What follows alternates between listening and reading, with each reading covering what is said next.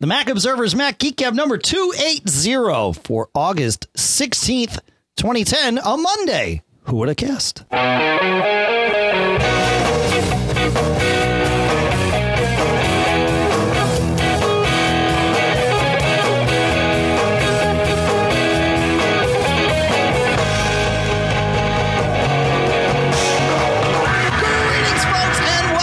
To the Mac Observer's Mac Geek Gab. I'm Dave Hamilton here in Durham, New Hampshire. On the other end of the Skype line is John F. Ron here in Fairfield, Connecticut. And on the other end of the Skype line, I know, Pilot Pete here in Durham, New Hampshire. I can't believe it. Finally back with you guys. Welcome, Pete. Yeah, it's good to have you here. Good to be back. Awesome. Anything to report today, John, before we dive right into things here? We do have there is no way we'll get through everything on the agenda today. That we know. I got a new toy, and actually, it does lead to a Mac question. We said we were going to talk about that at the end. All right, because there is a Mac question involved in there. All right. So I'll talk about the toy at the end, because I think, it may be a valid question. So anyways, we'll do it at the end, because, of course, we want to respond to the listener first and not talk about me. That's right. All right, so let's go with Wes. And Wes has an interesting question, and one that many of us might see for various different reasons. Wes says, I have determined that I have two iTunes Store accounts, one using a local email address and one using my mobile me address. One is being used on my iPad and the other on my Apple TV. Both have significant activity. Do I need to worry about this, and or should I try to combine them somehow? If so, how would I go about doing that? If not, are there hints about how I handle this situation in iTunes on my iMac? Okay, so before I answer the question, I want to create yet another scenario here where this might happen, because Wes's scenario is actually more common than you might think, John. But even more common than that is the household, say, similar to what I have, where we have multiple people in the house, each with their own iTunes Store account. And yet we want to share not only music, but applications and all of that stuff. And all of that's allowed under the terms of service. So I have apps on my iPhone that I've purchased under my account and that Lisa has purchased under hers, and vice versa. So the situation in the end is very similar to what Wes describes, just a different path got us there. So you're talking multiple users, I want to be clear here. Multiple iTunes Store accounts. Right. A single Mac account? Doesn't matter. Okay. Doesn't matter. And also, obviously, multiple devices. Yes, but in the end, well, and it doesn't matter. It could be a single device. Okay. And in the end, yes, it is multiple iTunes Store accounts on either a device or a Mac. And it could be multiple Macs. It could be multiple devices. It really doesn't matter. Okay. So I did do some research about Wes's question about consolidating them, and most people say it's impossible. There was one forum post that was sort of non-committal in its answer that said to go to apple.com/support/iTunes and click the email us link in the account and billing section. One person sort of inferred they got their accounts merged that way, but I'm not convinced that it actually worked. I'm not sure how Apple would do this, because the apps are all assigned to a given account. In fact, if you go into iTunes and click on apps under your library and do a get info on any one of your apps that you've downloaded, you'll see that it's assigned to a specific user account, listed by email address. So you can certainly try that, but for the sake of this discussion, we're going to assume that it's not going to get you where you want to be. My advice going forward is, if you can, consolidate your purchases to one account. It doesn't matter in the end if you have to keep them split, like, for example, Lisa and I do. It's fine, but if you can consolidate, it will make your life a little bit simpler. You can manage your credit cards, you can manage your purchases, but really where it matters is when it comes to updates for those applications. If you buy an app and you buy version 1.2 and then they update to version 1.3, you have to authenticate to download that update free of charge. And this is where it matters which account was used to create it. Now, on your iDevice, iPhone, iPad, iPod Touch, this is actually a pretty smooth process. It will pop up the little window and it'll say enter your password. Look very carefully at the email address that it's showing you there and type in the password associated with the right one. It will ask you for the right email, for the right email address associated with the app that you're updating. If you're updating multiple apps, it will only do one set at a time, but you simply go back in and say, and it'll, ask you to re-authenticate when you update again, and boom, you're good to go. It'll pull the rest. So on the iDevice, it works pretty well. On the Mac, it gets a little more convoluted. In fact, if you are in this situation, you may have seen where under library apps, you get the little number. It gets a little badge next to it that says, the number of apps that you have to update. But when you go in and tell it to update, let's say it says you have 10, but when you actually go to update, it says, well, there's only 7. The reason is those other 3 are known to need updates, but they're not associated with that same account. So what you do is you update the 7 that are associated with the first account, and then you go into iTunes, you click on the iTunes store, and in the upper right corner, click your account, and then choose to log out and then sign back in with the other account.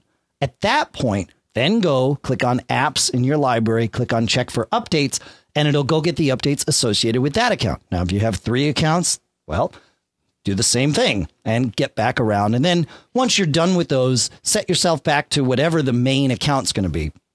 For me, what I do is I just let my iPhone or iPad update the ones associated with the alternate account, i.e. Lisa's. And then when I sync, it slurps those updates in and I don't have to worry about the second step. So a little bit convoluted, but not too bad. And certainly a livable situation if that's the path you have to head down. Does that make sense, John? Yes. Good. I think. Well, okay. I'm a single account, single machine, single device type of guy. So. Your needs are simple, and that's a beautiful thing. Yes. All right. So should we go to, is it time to talk about Brent? Oh, absolutely. All right. So Brent writes, I have an early 2007 MacBook Pro, and I'm on my second battery already. I almost always use this machine when plugged in to the power. So my cycle count is pretty low. However, I was surprised that OS X indicated that my battery needs servicing. Is this normal with a battery with under 100 cycles on it? I guess I'm concerned and wanted to make sure that it's just the battery. Okay. Yes, it is normal. In fact, we've done quite a bit of, we've discussed this on the show, so we're not going to go too deep here, but it's worth revisiting this every 6 months or so because it's it is the way it is with Apple batteries and probably just about any laptop battery. What we've found is on a machine that you've kept plugged in and don't wind up using the battery much and don't wind up cycling, the battery capacity, that is the amount of charge it takes up until the point it says, no, I'm full, will diminish much faster than it will on a battery that you completely abuse and, either constantly bring it all the way down to 0 or back up, or even better, if you bring it down to, say, 50%, charge it up to 80, let it go back down to 30, charge it up to 100%, let it go back down to 60. The more erratic and abusive you can be in terms of how you charge your battery, the longer that battery will last in general. Obviously, we can all go out and find a specific case where, the opposite's true. But we had several hundred, probably over 1,000 people respond to a survey on TMO that kind of confirmed what we had seen in limited test cases here. And that is that, the best thing to do is abuse your battery. If you're and it started with me because I'm exactly like Brent. I leave my computer plugged in all the time. Mm-hmm. And since we figured this out, I've actually scheduled it in my calendar to do a full cycle on my battery every 2 weeks. Now, I know that's not the best thing. The best thing would be to constantly abuse it. But the reality is I'm not going to remember to do that. So at least every 2 weeks. Apple says every month. I didn't find that to be enough. After a year, I had about 30 cycle counts and I was down to about 60% of my battery's capacity, which is, no good. Thankfully, AppleCare will replace the battery for you if it's less than 80% of its original capacity and with a removable battery less than 300 cycle counts, or with a built-in battery less than 1,000 cycle counts. So that's the that's the way it works. Brent, I know you probably out of warranty, but you might not be. If you are, even if you are out of full Apple Care, call them up. You never know. They might come around for you. So, John, you were the one that convinced me. It was like you and actually Stephen Swift were the ones whose usage convinced me that this was something warranting further explanation. Yeah. And you convinced me. And actually, so Brent, he actually did send us a screenshot. Right. I think he used coconut battery. I use battery health monitor. Okay. And now, as soon as I saw his numbers, so the numbers that he showed us, his battery's original capacity was 5,600 milliamp hours. Right. He was down to a maximum of 4,200, and he only had 80 cycles. Right. Now, to give you the metrics for my battery. So basically what I do, Dave, is I will be constantly, as you suggested, I abuse my battery horribly. I'm constantly charging and discharging it, pretty much discharging it. So it gets to the point where you get two messages. You'll get one message where it thinks there's about 10 minutes left. Right. And then you get another message where there's about 5 minutes left. And as soon as I get the 5 minute left, then I'll plug it in and I'll ramp it up again. But in my case, so my battery, the maximum was 5,500. Yep. Right now, its current maximum capacity is 5,000 after 137 charge cycles. Yeah, see, that's good. So basically, by whooping on it, 5,000 to me is very good after that number of charge cycles. Yeah, so I am convinced this is the right way to do it, and it's probably going to be the last. Well, it's absolutely going to be the last MacBook Pro I'm going to have with this type of battery, and I'll switch between two of them. So I have two batteries, and about every month I'll go to the other one.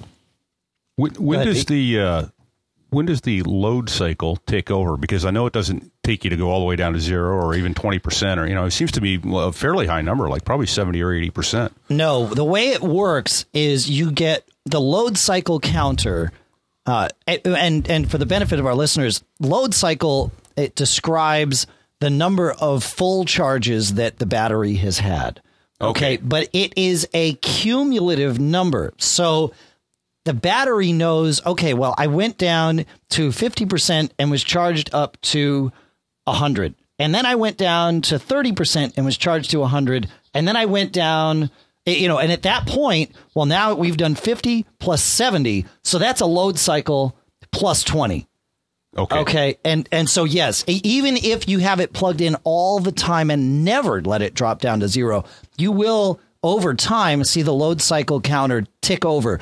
And the reason is that even when it's on charge, it is draining and charging the battery at different times. In fact, you cannot run, or you should not run, a Mac laptop without a battery in it, because the power connector from the wall does not provide enough power to fully power the CPUs when they're at any significant load. Right. And that forces the battery to kind of trickle down and trickle back up and trickle down and trickle up. But it's a very slow process, and as we've said here, not enough to keep the battery alive over a period of time. Now, I use Coconut Battery, which is a little free utility to count those load cycles and that sort of thing. It isn't too complex or in-depth, but do you guys use something else? Well, John said he uses Battery Health Monitor. Oh, okay. Brent used Coconut Battery. I used to use Coconut Battery. Now I just use iStat menus.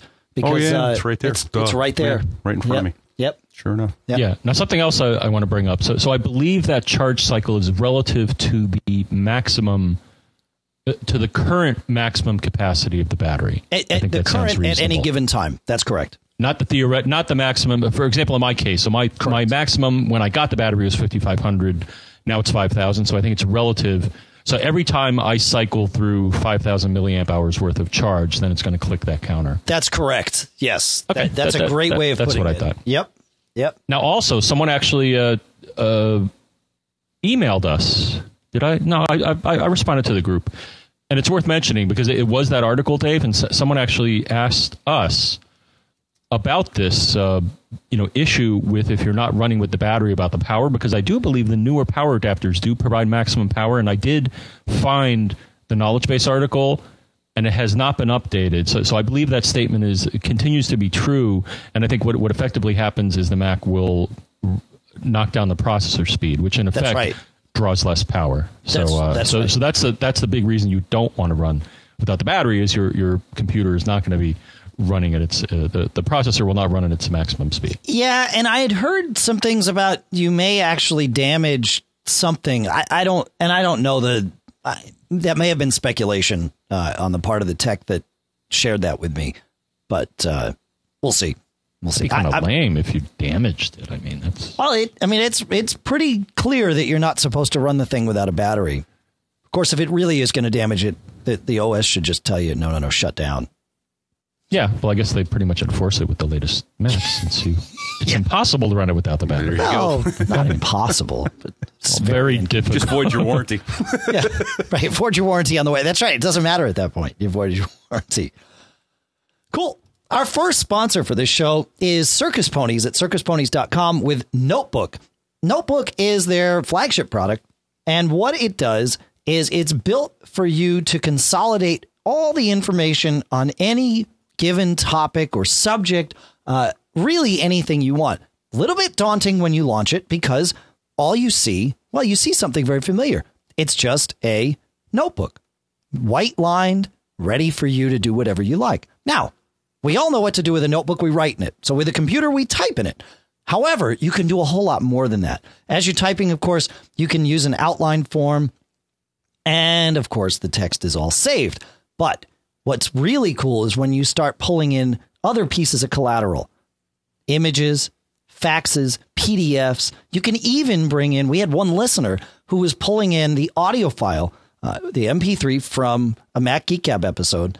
And then as he listened, he was going through and putting in little notes about what we said, links, and building essentially one notebook for each Mac Geek Gab. And that way, if he thought back and said, oh, hey, I know that John and Dave talked about batteries, but when was that? And so he can go through and search and find, here's what they talked about. Here's the notes I took. Here's the time at which it happened. Scroll forward in the episode and listen away. You can do this. You don't have to do it with our show. You can do it with classes that you're taking. You can do it with, say, you're planning an event at home and, you want to pull things in. It might be Labor Day party. It might be a back to school event where you're just pulling all this stuff together and you want to have all the data in one place. PDFs, images, all inside Notebook. Pete's raising his hand. Yeah. So, I actually, it's got a pretty good little to-do thing in there, too. You can set up a nice to-do list. Yeah. And as you check them off, it moves it from the incomplete to the completed. So you can run that in there, too. It's a perfect organizer. Wow. Very cool. Okay. And this is Circus Ponies Notebook. It's available at circusponies.com. It is $49.95 US, but of course, they offer a 30-day free trial. So go ahead, download it, check it out. In fact, you could even plan your entire Labor Day party with it. You've got plenty of time because within 30 days, Labor Day is going to be long gone and you either had a successful event or, well, let's just hope you had a successful event. Try it out. Once you're convinced, back to circusponies.com, $49.95. Let them know where you heard it. They always appreciate that. And if you have your story with Circus Ponies Notebook, go ahead and send it in because we always like to share real world cases here on the show. All right. We talked in the last show, the last non-premium show, about Powerline, John. I mentioned it at the very end, and we got a lot of comments about it. The first thing I want to say, and I mentioned this in the premium show we did, number 279. I mentioned Powerline AV500 in the show. That's not out yet, and I don't have it. What I'm using is Powerline AV200, which is the 200 megabit, the current fastest version that you can get. Although 500, they say, is coming some point in, at least from Netgear, which is the vendor I was using, some point, maybe September, we should see the 500 megabit version. But I'm using the 200, so I just wanted to get that out there. Anything to comment on there, John, before we go to Connor's question about Powerline? The only tip, I suspect that something was up too because you gave me a link to the product, and then I think someone either tweeted me saying I can't find it or he tweeted us, and so the way I kind of concluded that it wasn't available, Dave. I particularly like this site is frugal.com. It's from those Google guys, and yep. If something exists and you put in even a model number, it'll show you lots of places that you can get the product. And I put in that model number and it came up with nothing. And in my experience, if Frugal comes up with nothing, you either typed it in wrong or it's not yet available. And in this case, that I think it's coming out in the fall, you said? Or yeah, that's what they say. But for now, and perhaps going forward, the AV200 is certainly fast enough for what I'm doing here, and has been extremely reliable. But we're gonna answer some questions. Both Connor and Wesson had some specific questions about Powerline, so we'll take those in turn. Mm-hmm. Hey guys, Connor P again. Apologies for my extreme verbosity recently, but you guys just have such an interesting show. I can't help myself. My question this time is regarding that Powerline networking you were talking about. Dave, if you don't mind me asking, how is the wiring in your house? Because I live in about 100-year-old house with some pretty gnarly electrical wiring. Some of it's been replaced, some of it's still very old. And that kind of thing would make me worry about how well does the Powerline networking work. If it would work, I'd be really interested in trying it. And also, do you know if any of these, like specifically the brand that you tried, I think you tried the Belking, no, the Nectar one, do they have like a 30-day money back thing? Because if it doesn't work in my house, I don't want to try it if there's any risk. But if it might work, I'd be interested in trying. Thanks, guys. Okay, so in general, the wiring in my house is about 40 years old. I don't think the wiring has been replaced in any significant capacity since the house was built. So, I think we've got, it's not 100-year-old wiring, but I think it's fine. So, Pete, John, anybody? Well, I know you guys both have comments. So well, I want to chime John's in here. Okay. So I do have a house that's about 100 years old, but it has been redone, right? Because before I purchased it, it had to be brought up to code, and part of that involved replacing the electrical wiring. So what I did is I went to one of my walls, ripped it apart, and no, I didn't. I went in the basement. That's and the place to look. Don't rip your and don't play with the sockets to find out the wiring. So basically, I went downstairs, I went to the fuse box, and I checked what was coming out of it. And I have a 100 amp service, which is probably pretty reasonable for a small single family house. That's pretty weak, actually. Slow, yeah. Yeah. Well, everything works. All right. Well, there you go. Yeah. Yeah. I've never blown a fuse by having too many things on one circuit, including ACs and all that. So everything's spread around, but the main breaker does say 100 on it. Okay. So anyways, but I checked the wiring, the main electrical wiring, and here's what it says on it. And I would say that if you have this wiring, you're probably in good shape. It says on it Romex 14/2. What does the 14 and the 2 mean, Dave? I'm going to ask. Do you want me to ask? John, what does the 14 and the 2 mean? Well, I found out I did, of course, Google tells you everything. The 14 is the gauge of wiring, and the 2 is the number of wires going through that. And basically, when I looked online, that's a pretty common grade of wire for residential, regular duty house wiring. And everything that I had was this grade of wire. There are some others that I think you guys mentioned, but this seems to be something that's pretty common. And 14 is the gauge, which is the thickness of the wire. And I think Pete has a little of, because I saw another grade of wire. It was 12/3 that's sometimes also used. So that's 12 gauge wire and I guess 3 conductor for 3 phase, I guess, like right, dryers and other things. So I think I may have one run of that. It's going to be a slightly thicker wire. Wait, it's a smaller number, but it's thicker? That's right. Pete, how could that? That makes no sense. It's inside out. It's upside down. It goes back to I forget what I just read, like the Birmingham gauge system or something like that. But it's all standardized now. And it's the number of times you can pull a given thickness of wire through a draw plate. That's how they. Okay. That's how they initially did it. So the smaller the number, the fewer number of wires you could get through that hole in the draw plate, and therefore the larger the number. That's interesting. And you said it's. I'm sorry, the smaller the number. The smaller the number, the larger the wire. Right. Interesting. So that's why it's backwards, and it's the same thing with weapons too. The 12 gauge shotgun is bigger than the 14 gauge, which is bigger than the 20 gauge because it was the number of balls of shot that you could get in a given volume for that given shot. So it's the same type of system, which goes back to somewhere. Yeah, it's ancient. It's ancient. But it's old enough that it ain't going to change. Exactly. And while it seems backwards, that's the method by which they initially gauge these out. So, yeah, my guess is, I mean, any rewiring that I've done in my house, I've also done with 14.2. And my guess is the rest of the house is 14.2. From what I've seen, it all looks to be. I do happen to have two different circuit breakers in my house that are linked together. When I talked to the people at Netgear about this, they said, really,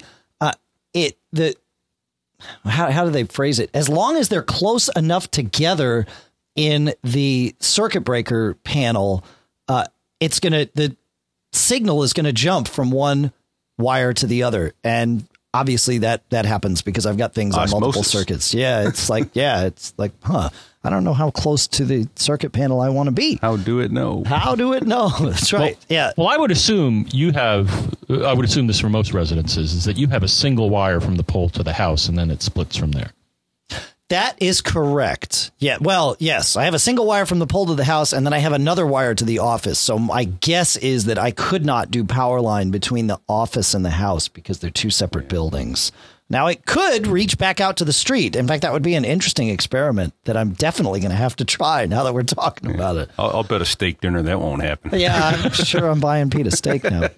Dave may be the steak dinner if he there you go. Experiments with Plug that in there. Yeah, but why wouldn't it, right? I mean, the pole, and that presents a security concern with these, right? And I was talking to somebody about this at the Princeton Mac user group meeting. They were asking, well, can my neighbor bridge in if he's on the same pole as me? And I thought, well, that's an interesting question. And so I could test it here. I didn't even think about it at the time that I actually have the capacity. You'd have to be on the same brand and model number. Well, the power line is power line. Yeah. But here's the thing. Even if I had, let's say I had three different, three of the same one from Netgear, I can set them up in a security mode where they will not talk to anyone that I have not authorized. There's a way you can do it with hardware just by pressing buttons on them and it automatically kind of syncs up. Or you can go in with the software and program your own passwords in that they have to use to talk to each other and encrypt their data. So, that's smart. Which is smart. Yeah. So I do have them secure because it's just as easy to set them up secure as not. So in theory, if my neighbor could do it, he couldn't. But yeah, I got to test this out. I got to get one and put it in here at the office and see if it bridges the Great Divide there, because that'd be pretty darn cool. That does bring up an interesting question, because our power company now allows you a very basic way to query your meter, and that but they only let me do it 4 times a month. But I can, so if I'm in couch potato mode and I don't want to walk outside and actually look at the reading. Yeah, I can actually go on the web. Yeah. So I can actually, but it does offer some more data. So our company, and I'm hearing more and more do this, I can actually click on a button and it will somehow get to my electric meter. It will not only show me the current reading, which of course I could just look at it, but it shows me the consumption history for the last couple of hours in like 12-minute increments, which is really cool. That's cool. Because then you can tell, like I tried this one time. I'm like, well, gee, I wonder if I have both air conditioners on. Right. How many kilowatt hours am I drawing? Well, this will show you. Cool. But I'm also thinking is if it would do it with SNMP, and then you could like graph it with something and build this real-time graph, because that would be cool. I saw a product at one of these Echo Focus shows that actually you would jack into your fuse box, and it would, on a circuit-by-circuit basis, let you look at the consumption, though it wasn't cheap. I can't imagine it would be. but for a big place where you want to focus in on anything, but they had a thing where it would tell you if a certain appliance was on the blink, based on the power consumption profile, if it was starting to break down or something like that. It was neat.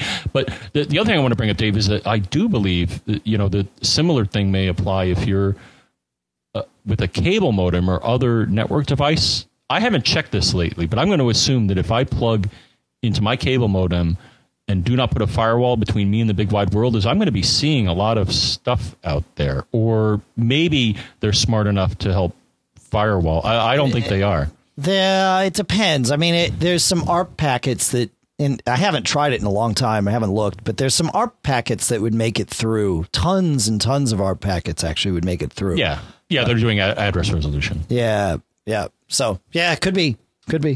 But I'm not even going to try it because my assumption is, plugging directly into any sort of distributed shared network will subject you to all sorts of shenanigans. All right, I'm gonna pull on the reins a little bit here and answer Wesson's Powerline question and get us back on track. Wesson says, I used the Netgear Powerline devices for several years until I hardwired the house with Cat 6 last year. The ones I used worked, but would get very hot and then crap out until I unplugged them and let them cool off. Do you have similar problems with the new models? The answer is very simple. No. In fact, this was one of the things that they worked very hard to fix. Pete, in fact, you had some of the old ones, and that's exactly what happened to them, and they overheated and never turned back on again. Yeah, they bricked, and they're nice paperweights, I guess, if you want to use them for that. But. That's right. That's right. We threw them away. But yeah, this was a problem with these, and was frankly a very common problem, not just with Netgear, but I think with all the brands. But now the new, and that's why I say get the new Powerline AV200 or better. But the Powerline AV stuff is definitely much better about this. I have not had a problem.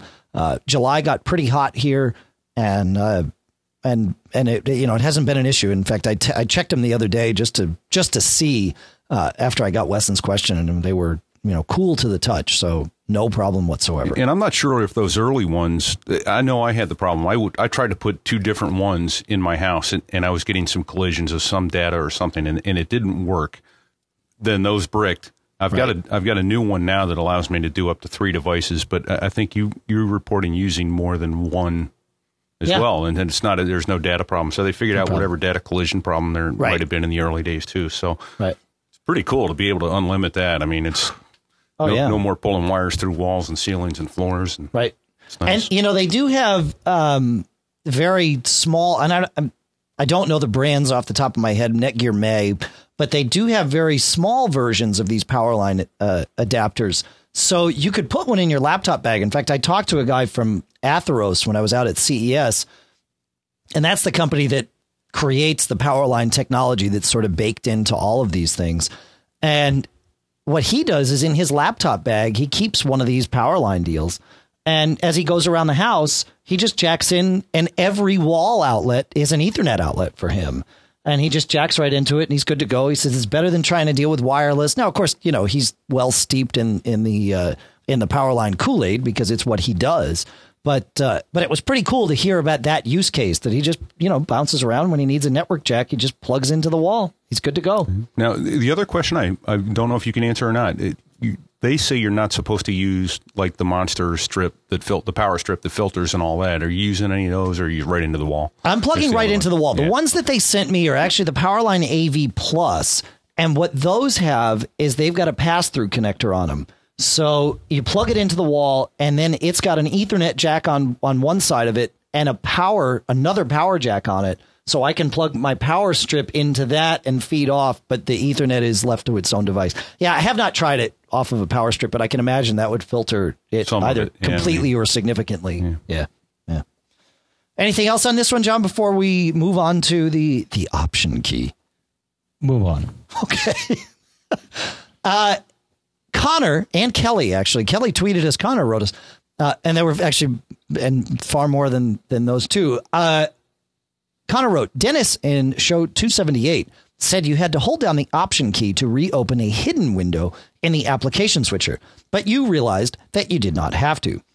The situation in which you use that option key is when you want to switch to an app that doesn't currently have an open window, but you want to open a new window. If I close the Mail app window with Command W, switch away from it, then if I Command Tab to it normally, Mail activates because you see Mail's menu bar. But if you want to reopen the Mail window, you need to follow the option key instructions provided by Dennis. Also, if you want to make it easier to see which apps are hidden, you can run a terminal command, which makes hidden apps dock icons translucent. And there is a command, it's defaults, right, com.apple.dock, show hidden -bool space yes, and we'll link to a site that shows you that command so you don't have to write it down. But that's actually very cool. Kelly points out something a little bit different. And she said the option key also works for bringing up minimized windows rather than hidden. If you move to an app that has minimized windows without holding down the option key, they will not maximize. So you have to hold down the Option key to do that. So thank you, Dennis, for bringing this topic up. And thank you, Connor and Kelly and everyone else for writing in and setting the record straight. Anything on that, John? Have you done any testing there? No.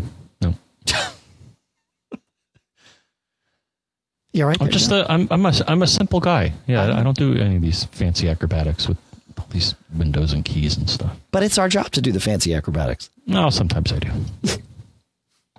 All right. I guess I will read Will's comment and then we'll do our second sponsor because Will kind of leads right into it. But Will wrote in about our second sponsor, which is Gazelle.com.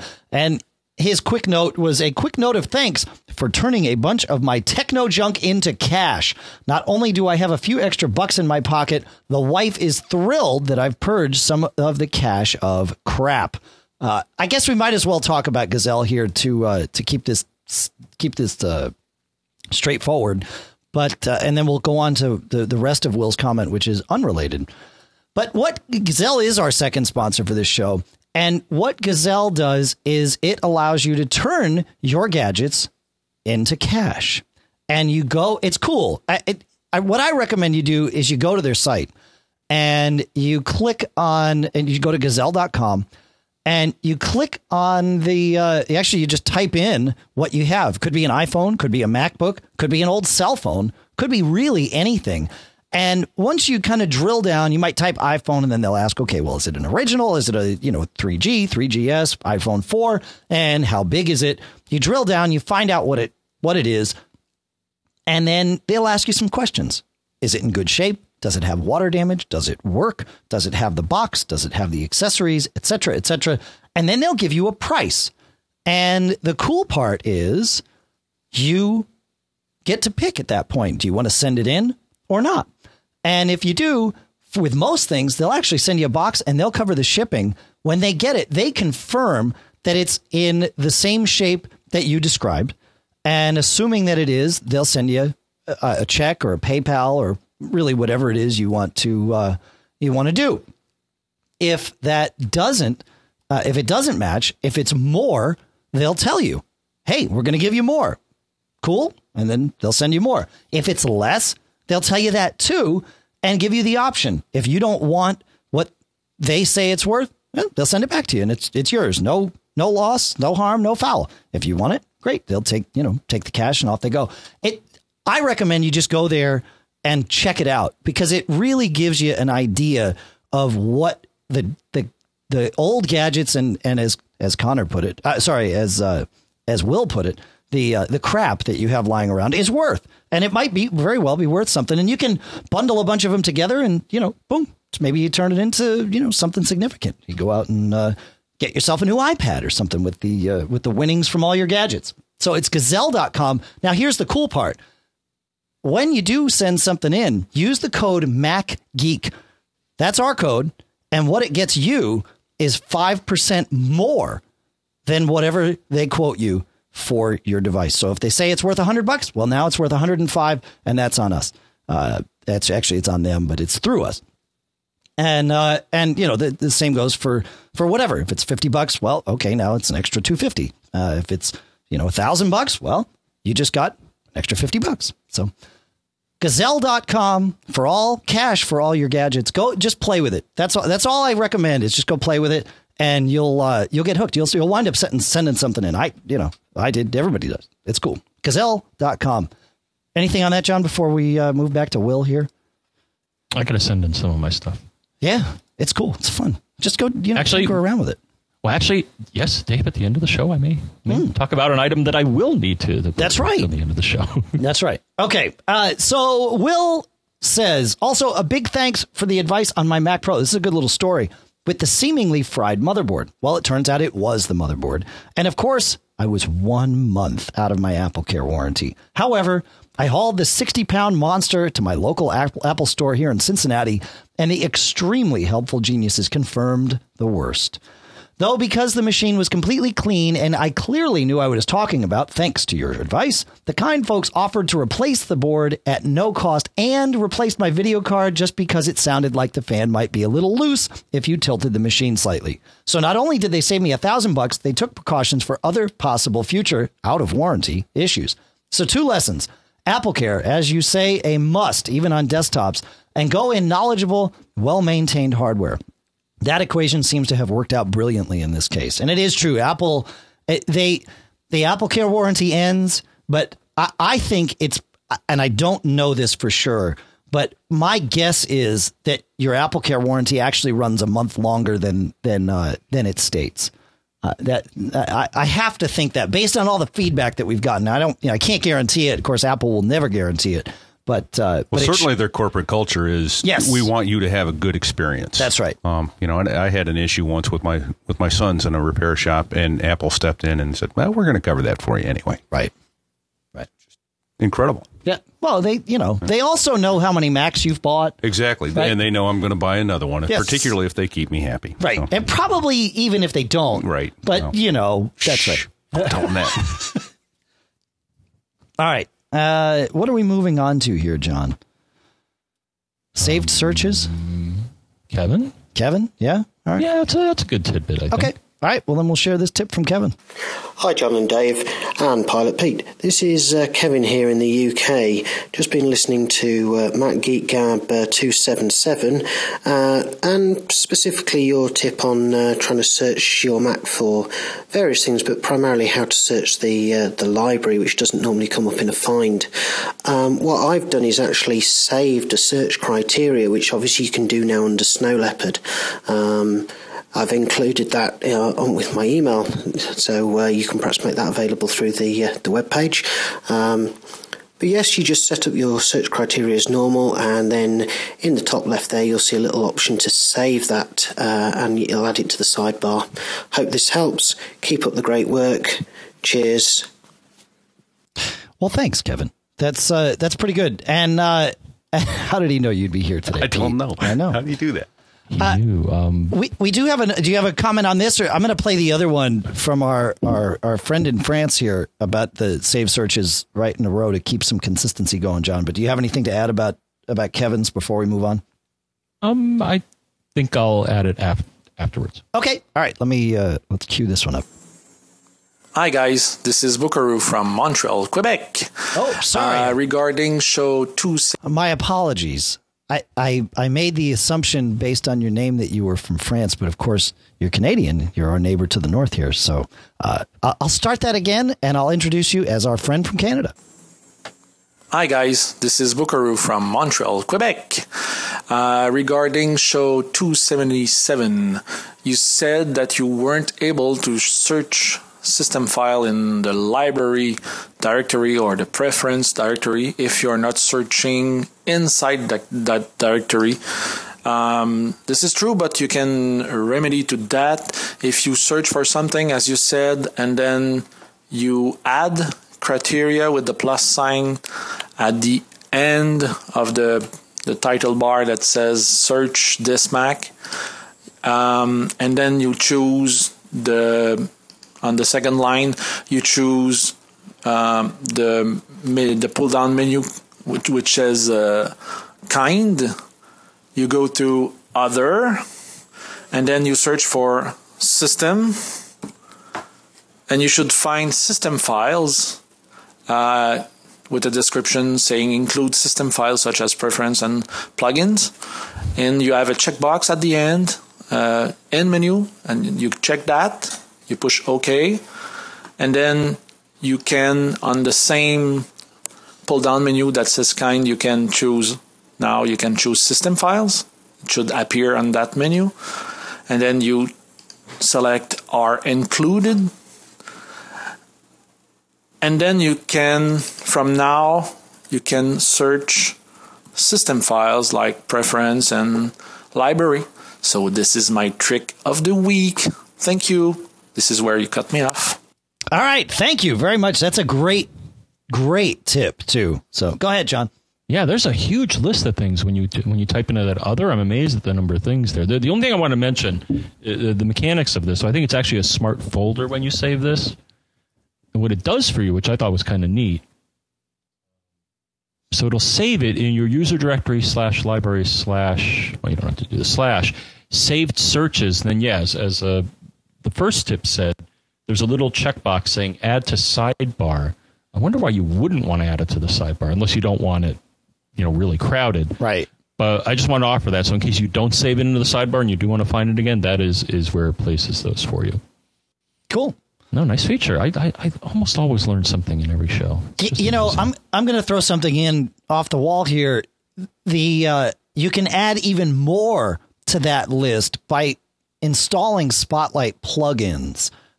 And Apple's got a bunch of them on their site, but I think you can get them elsewhere. If you go to apple.com/download/macOSX/Spotlight, you'll see Spotlight plugins that add even more functionality to Spotlight there. It's actually, Spotlight's pretty cool. I know we sort of moan about it sometimes because it winds up chewing on the processor and the disk and taking up a bunch of resources when it's indexing itself. But the reality is it can be pretty cool. You've just got to tweak it and make it work to be your friend. So, yeah, the only complaint I have is sometimes it'll get a little aggressive about what it thinks it should be indexing, especially sometimes I've seen this and I'm not quite sure why it happens, but it'll try to index a drive where I said, no. And you even if you explicitly put it in the Spotlight place saying, please don't do this, which is actually, so system preferences, Spotlight privacy, and then there'll be a little window that says prevent Spotlight from searching here. And you just put in the drives. Or the folders. Or the folders, yeah. You can put anything in there, and those will not show up. Though I think we discussed it before, Dave. It actually does index everything. No. This just No? No. So there's two things in the Spotlight preferences. One is you can check the items that you want to appear in the results list. Right. And that everything is indexed, whether or not it's checked there. You just are choosing what results you want. But on the other side, when you go to the privacy tab, if something is there and it's working properly, and you're right, sometimes it doesn't work properly. But if it's listed there and everything's working properly, it won't even index. So the privacy tab is different from the appearance or whatever the first tab is. I don't have it in front of me. Oh, search results. Search results. Right.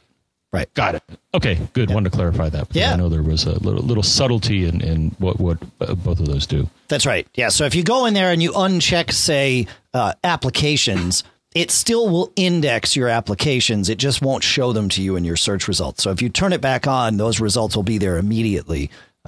Unless, of course, you filtered the location for those results in the privacy tab, and then it won't index them at all.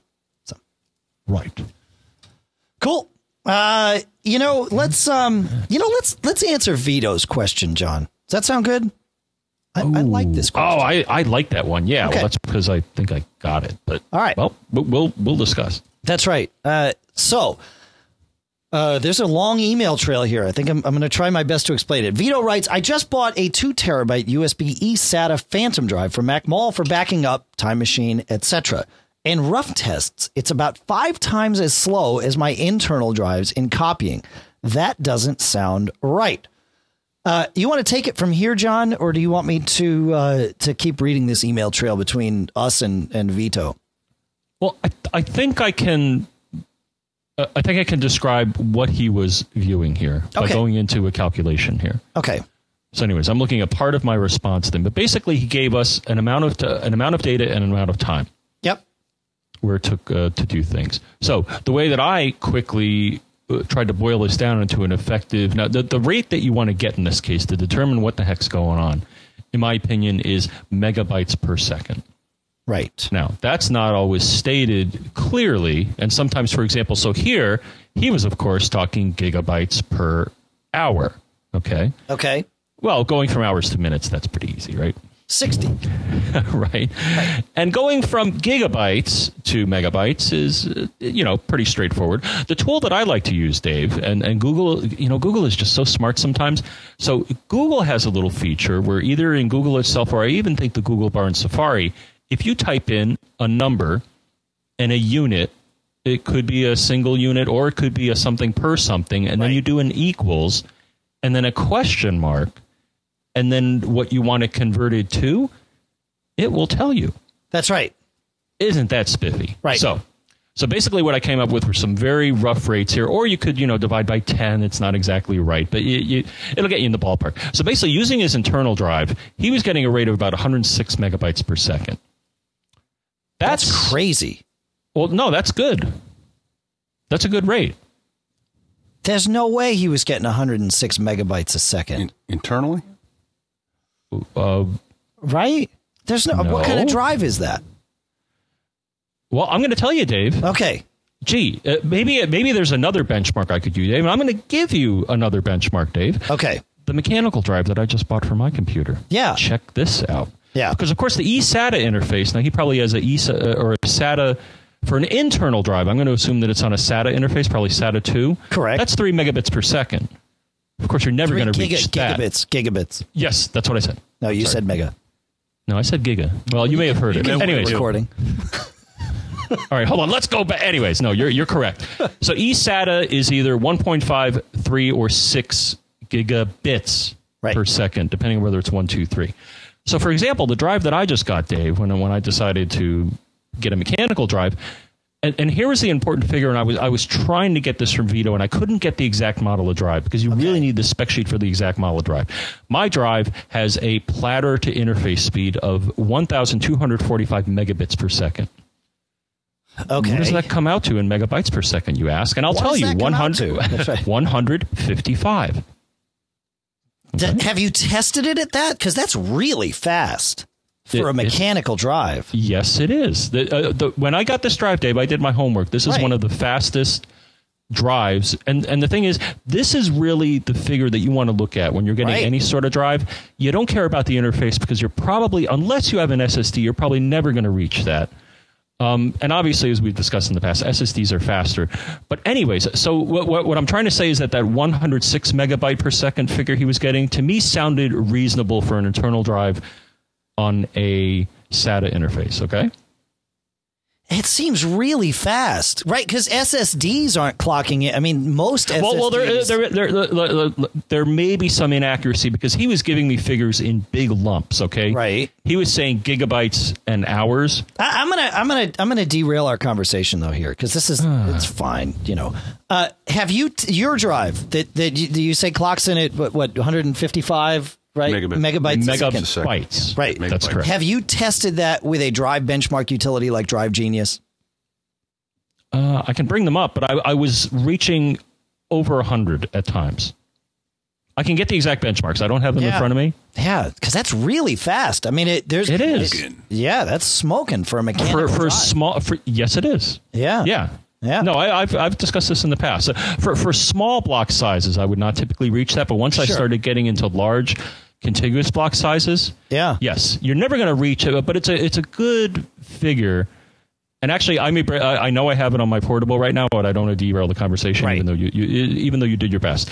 No. Now the thing was because I on the next show I would love to talk about that because that's, like I said, that's really fast for a mechanical drive. For a single mechanical drive to break 100, that's a lot. So again, I think I can bring them up while you're talking about something else. I'll bring those up because I did do the benchmarks because cool. I was expecting you and I to have a knockdown drag out SSD versus mechanical drive and why what I did was not totally lame. Right. So the thing is, when I did the calculation for his USB drive with the numbers that he gave me, I came up with a throughput of about 21 megabytes per second. Okay. Now, since he was connecting it with USB 2, and so I poked around a little bit online, and I think effectively USB 2, you'll be lucky to get 30 megabytes per second. Right. That's right. Even though in theory it may be maximum, there's overhead, and USB is driven by the host and all that stuff there. So to answer his question, in my opinion, USB, in this case, is the bottleneck. Sounds like it. Yeah, if his drive can go faster than the 35, let's say, that he might get out of USB 2 or FireWire 400, then, it sounds like that's the bottleneck.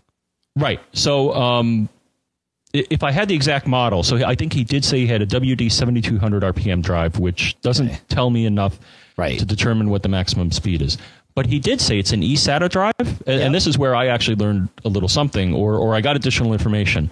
We had, I'm going to say hi to our friend Duffy, because actually we helped him solve this problem at one point. He has a Mac Pro, and he has external eSATA drives. Right. And he was having some weird behavior, and it was funny because I was looking at his description of the problem, and all of a sudden I looked at the particular eSATA interface he bought, and I'm like, by the way, Duffy, did you plug or unplug this drive while the computer was on?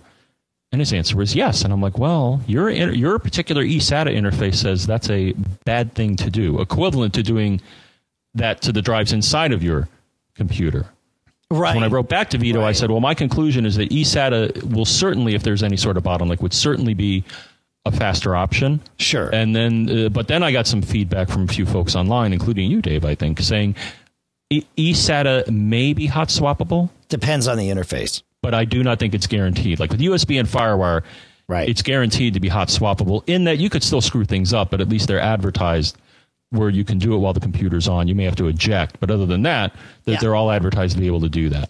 So, the bus will re-enumerate when you add or remove a device and recognize it. Now, if you pull a device out mid-copy or even without properly ejecting it from the Mac, you may damage your data. But the computer's going to know, okay, that device went away and that's cool, or it came back and that's cool too. With some eSATA, that's fine, and with others, as you found with Duffy's machine, the bus just only does its enumeration once, and that's its startup. So it just really can't deal with it leaving because it doesn't know to kind of re-go and scan that bus. So cool. All right. So I'm curious to hear about your Drive Genius results. I found Drive Genius to be the best program on the Mac to do drive benchmarks. It's really clear cut. It checks everything out, and I like it. It's excellent. And I'm glad you talked about Drive Genius, Dave, because I just realized that they came out with a new version recently. Yeah, version 3, if I'm not mistaken, right? Right, and I'm going to be trying out because I asked our friends there, if I could take a look at the new improved features. Sure, so. Cool. Yeah, I'd be curious to hear that. All right, so we've got a couple more things to talk about. I'm going to talk about one thing here, and then we'll let you, and then you'll talk about one thing too, and then we'll get out of here because we're wrapping up. On many of our shows in the past, including at least one Cool Stuff Found show, I and our listeners have mentioned the program Hazel. And it's always been on my list of things to try someday. Well, someday was about a week and a half ago and I'd used it, and I had a license for it. I was ready to go, but I just never really dug in preparing the speech that I gave at Princeton last week, which was all about Cool Stuff Found. I thought Hazel might really be one of these cool things to mention. So I went through and installed it, and now I will never give it up. So this software is really cool. It sits on your Mac, and the idea behind it is that it will allow you to manage a folder and do various different things. I'm sure you could do a lot of this with folder actions. It's sort of like folder actions on steroids. And the thing that they set it up with is your downloads folder, the folder that's constantly having stuff thrown at it. And even their default actions give you an idea of what you can do. Now, when you install Hazel, just to be clear, none of these actions are enabled by default.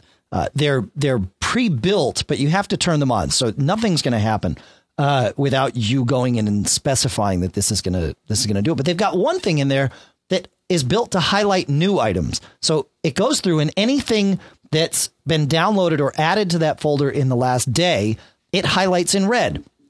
And then there's another action that says anything that's older than a day, make it not red anymore. So you've got this constantly changing and updating. So if your downloads folder gets full, you can start seeing, what did I just put here? What isn't new?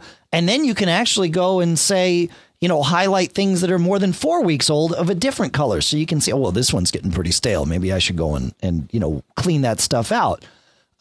It's also got a trash management feature a lot of people coming over from the Windows side are very used to an automatically emptying trash can. This allows you to do that. You can say, look, keep items in the trash for a day, a week, a month, 2 weeks, however long you want to set it to, or you can have it set to be a trash can that, maxes out at, 1 gigabyte. So if your trash gets bigger than a gigabyte, just, start deleting the stuff that's older than that. And it'll constantly keep going through this. Very, very cool thing. And then, of course, the last thing that it adds is an app sweeper type deal where when you take an application and move it to the trash, it will notice and say, hey, that app has a bunch of other files related to it. Do you want me to trash those too? And if you say yes, and it'll even show you what they are. So you can pick and choose and say, well, my preference is no, but the rest of these support files, yes. And off they go. And then if you drag the app back in from the trash, it'll offer to pull all that stuff back as long as it's still there, of course. But very, very cool stuff. Oh, and one other thing, John, in the downloads folder examples, just to give you an idea what this thing can do, you can have it download, let's say music, right? If you download music files, you can have it automatically add any music files that it sees in your downloads folder to a playlist in iTunes. So you could create like a Hazel playlist and then or even a downloads playlist, right? And have Hazel shovel any music into your iTunes. So that way you don't have to think, oh, I downloaded that, but I didn't sync to my iPod because I didn't bring it into iTunes. Dummy me, right? Totally handles it for you. So yeah, very cool stuff. I knew, in fact, I think when we talked about it before, John, I knew it was one of those things that once we started using it, we'd be hooked on it. And that's totally been true for me. So Hazel, there you go. I know it's not a Cool Stuff Found show, but we'd mentioned it in Cool Stuff Found enough, and I'd never actually done anything with it. So I wanted to take a minute and preach its features because it's pretty darn cool. So they need to be a new sponsor now. I know. Well, they probably don't need to be, right? I'm ranting about the stuff anyway, but you're right. All right, John. So I did bring up one benchmark that I found. So it's not Drive Genius, it's Xbench, but it's a benchmark. And for large block sizes, the drive that I have right now, got figures in, I'm looking at the best ones here, about 86 megabytes per second. That's pretty darn fast. Wow. I mean, when we had our spirited discussion about the wisdom of me upgrading from an older 5400 to a 7200, it wasn't the only parameter that went up. And the thing is, they had a bigger, and it was just faster overall. Right. But I would say the throughput doubled. So that's great. You're correct in that an SSD will always give you better speeds. Well, and to be fair, the SSD, even when I was running the SSD on a USB 2 interface, so totally maxing out at, 480 megabits per second on the best day, which, translates to, maybe 30. I was getting about 31, 32 megabytes a second when I bench test the SSD on the USB. But it was the latency that made the drive faster. In fact, I noticed almost no difference moving the SSD from USB to eSATA. And can I get more acronyms into the sentence? So go ahead. Sorry. Well, and then the last thing. Can I talk about my toy now? Yeah, go. All right, so here we go. So basically, I got a new toy here. So I noticed something over the weekend. So I like Redbox, and I think you've used them too. But they're basically $1 a night rentals. And so the other, and you can beat free rental codes out of them, or they have promotions. But anyway, so I went to the online. So what you could do is you can go online and reserve one, and then when you show up at the kiosk, it's in there and it holds it for you, and then you swipe your card and it gives it to you. Right. Otherwise, not all of the kiosks have all the movies. And then I noticed they were showing some titles twice. Well, the reason they were showing titles twice, Dave, is that they're starting to rent Blu-ray, and I'm like, No, I think it's more. I think it's $1.50 or something instead of $1. Okay. But also my local video store has Blu-ray as well. So I decided, let me take another look at what's out there. So I looked at what's out there, and the two places I went to. So we have a local, it's one of these warehouse stores called BJ's. And they have a lot of consumer electronics for pretty cheap. And then just to even it out, I went to the local Walmart.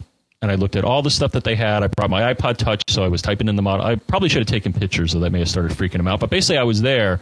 Now, they didn't know if I was, recording the information or texting or whatever, but I was basically just taking down all the model numbers and the prices so I could then go back home, go online, and just find out what the best bang for the buck is. But I was really looking for instant gratification. And I managed to find a Sylvania basic, no Wi-Fi, no network, no nothing, just a Blu-ray player. I think you can play, I think it has, an SD card reader. But anyways, it works fine. Came with the HDMI cable, which, a lot of people, even in the Walmart, they had them on special hooks where you couldn't just take them because, they nail you for, it was ridiculous. So basically, the player came with the HDMI. I have 2 HDMI on my TV. Right. And it looks wonderful. But here was the thing. So the only downside is that not having a network interface. Now, some of these require firmware updates. And so I went to Slovenia, and I'm like, let me check it out. And they have a kind of neat way of doing it. You download the file. It's a zip file, and then it decompresses to a bin file. And then you put it on a piece of media. In this case, it would have to be, it could be a CD, CDR, a DVD, RW, whatever. Yeah. And it's supposed to look at it and say, oh, okay, here's a software update. Great. You want me to update it? It's like, yeah, sure. So downloaded it, put it on a CDRW, I think, to start. Did it on the Mac side. And here's now the technical question, because so after I wrote it to that, went over to the player, put the disc in, and it's like, oh, here's a software update for me. You want me to read this and update? And I'm like, yeah, sure. And it sits there for a couple of minutes, and then it says, there's an error. Download and do it again. And I'm like, oh, man. Try another piece of media? Well, I tried that too, but then here was my other question, Dave. So of course, the burning, I use the built-in burning feature of the Mac. Now, the one thing I thought, so what I did is I highlighted the disk I had just burned, and the format type was Mac OS X Extended, or Mac OS Extended. Like, oh, maybe because the instructions said to do it on a PC. So what did I do? I fired up VMware, and I did the same thing. Pulled over the file, and I burned it within VMware. Yep. And that came out as an ISO 9660 disk, which is, cross platforms. Put that in, same thing. Huh. The only thing is that I do believe the default behavior of the Mac is that it will, if you use the built-in burning, because I was looking for a way to specify the format. And I believe the default is that they will make a disk that will be readable on both. Is that if you put it in a you put it in a Mac, it'll come out as Mac OS Extended. If you put it in a PC, it'll come up as the ISO 9660. I believe that's the default behavior of the built-in burning. And as I found, at least the burning on XP, it makes it as an ISO 9660 only. But I don't know what's wrong. After this, their service is open. I'm going to call. Now, the one thing you could say is, John, why are you messing with it? It seems to work fine. Right. John, why are you messing with it? It seems to work fine. Well, people have warned me that due to the relatively new nature of Blu-ray and just due to some of the wacky copy protection stuff, it doesn't hurt to upgrade the firmware. Now, maybe I shouldn't even bother. I've only had one disc where the beginning was a DVD, not a Blu-ray, and it had a little glitch on the intro, but everything I played on it so far. So, the first night I got it, I did a double header. I did Minority Report and Fifth Element, and those are pretty nice HD movies. Cool. So it's fun, but I'm scratching my head over. So number one, I don't know if you know off the top of your head what the default behavior does, or if you can. I have a couple of ideas. So one is that you could just have crummy media. Computers are far more, far more tolerant than all the media players, dedicated media players, DVD players, CD players that I've seen. So it could just be, and I've seen it where it's not just one bad piece of media, but the whole stock doesn't hit a certain specification and it never works. Especially true with the DVD dual layer media. CDs seem to be pretty good, even if you buy the cheap bulk ones. I haven't had a real problem with them, but maybe the Blu-ray player doesn't like it. So that's possibility number one, in which case, the rest of this is a losing battle. The thing is, I believe Windows does this too. The Mac, when it burns a CD, I don't think it closes the session. I think it leaves it, or it doesn't close the disk. It finalizes the session, but it doesn't close the disk, so that it allows you to burn more and more to one disk. So the player may not like, assuming the Mac and Windows are both doing this, the player may not like it. I would recommend using something, it's a commercial package, of course, but something like Toast, where you can really control not just the format, but whether it's going to close and if it's going to burn it at single speed or 8 speed or whatever, you really can get into the nitty gritty with something like that and drill down and know exactly what you're creating. Because you could create a UDF or an ISO 9660 or whatever with Toast and make that disk exactly what you want without the OS getting in the way and saying, no, trust me, I know what to do. So that's where I would go with it. Is I would try it with Toast. Yep. I think I got that kicking around somewhere. Yep. So. Yep. Even an older version of it, as long as it runs, should work totally fine for what you're doing here. So that would be my thought. But yeah, I don't know. All right. But it's pretty exciting. I gotta back up a minute. What happened here was, in the course of less than a day, you made a significant purchase decision. This isn't something you hemmed and hawed over for 6 months, and you made an impulse buy with a gadget, and that's pretty cool. I think that that qualifies for like celebration. Here my movie party at my place tonight. Sweet. Everybody stop by. I'm on my way down. All right. But no, my criteria as a value-minded consumer was that I really don't want to pay more than $100 for a Blu-ray player. All right. And this was $86 plus tax. It was $90. Now the thing is, you did the right thing, because you can go crazy researching Blu-ray players, and in the end, you just want something that's going to play movies. And that's that. Now, maybe you already have something that can play Netflix. Well, that's the thing. Yeah. All the other features so some had 802.11n built in, some had network ports, some had Pandora and Netflix and Amazon. And it's like, the TiVo already has that. So all I needed was basic, and I was able to get that. Now, the thing is, I do have a DVD player that I'm not using anymore, so maybe I'll send it to Gazelle.com. I looked. I think they definitely accept Blu-ray players. I think. I mean, I may not get a lot for it. Sure. But cool. I have no use for it now. So right. There you go. Perfect. That's awesome. Yeah, you did the right thing. That's been my problem, and that's why we don't have a Blu-ray player, because every time I think about it, I start over-researching it, and really, for $80, you just go buy one and don't think about it. But just plug it in, and that's the end of that. Yeah, how long ago were those things, $1,000? Right. $800? Right. Oh, I love that. Oh, it was insane. Yeah. But yeah, so the market's adapting. I certainly saw them for more, but it had way too many. It was getting way too confusing. I'm like, let me find the thing that is basic and just does what I want. Right. So again, Dave, I'm going to have the big movie party tonight, so you may want to call us and ask us for direction. No. 206-666-GEEK, which is 4335. Or you could certainly email us with your questions, comments, concerns. Feedback at MacGeekGab.com. And I know you said feedback at MacGeekGab.com. Oh, you heard me Dave. right. I said feedback at MacGeekGab.com. Or, if you're a premium subscriber, and we really appreciate it if you are, premium at MacGeekGab.com. Not only with a premium subscription do you get an extra 2 episodes a month at least, but you also get the warm, comforting feeling of knowing that you've directly supported your 2 favorite geeks. So there you have it. You can Skype to MacGeekGab, and you can leave us iTunes comments to which we cannot respond. But we can respond to everything else you mentioned, so do it all. It's fine. Michael Johnston from the We Have Communicators podcast converts this to AAC for your enhancement.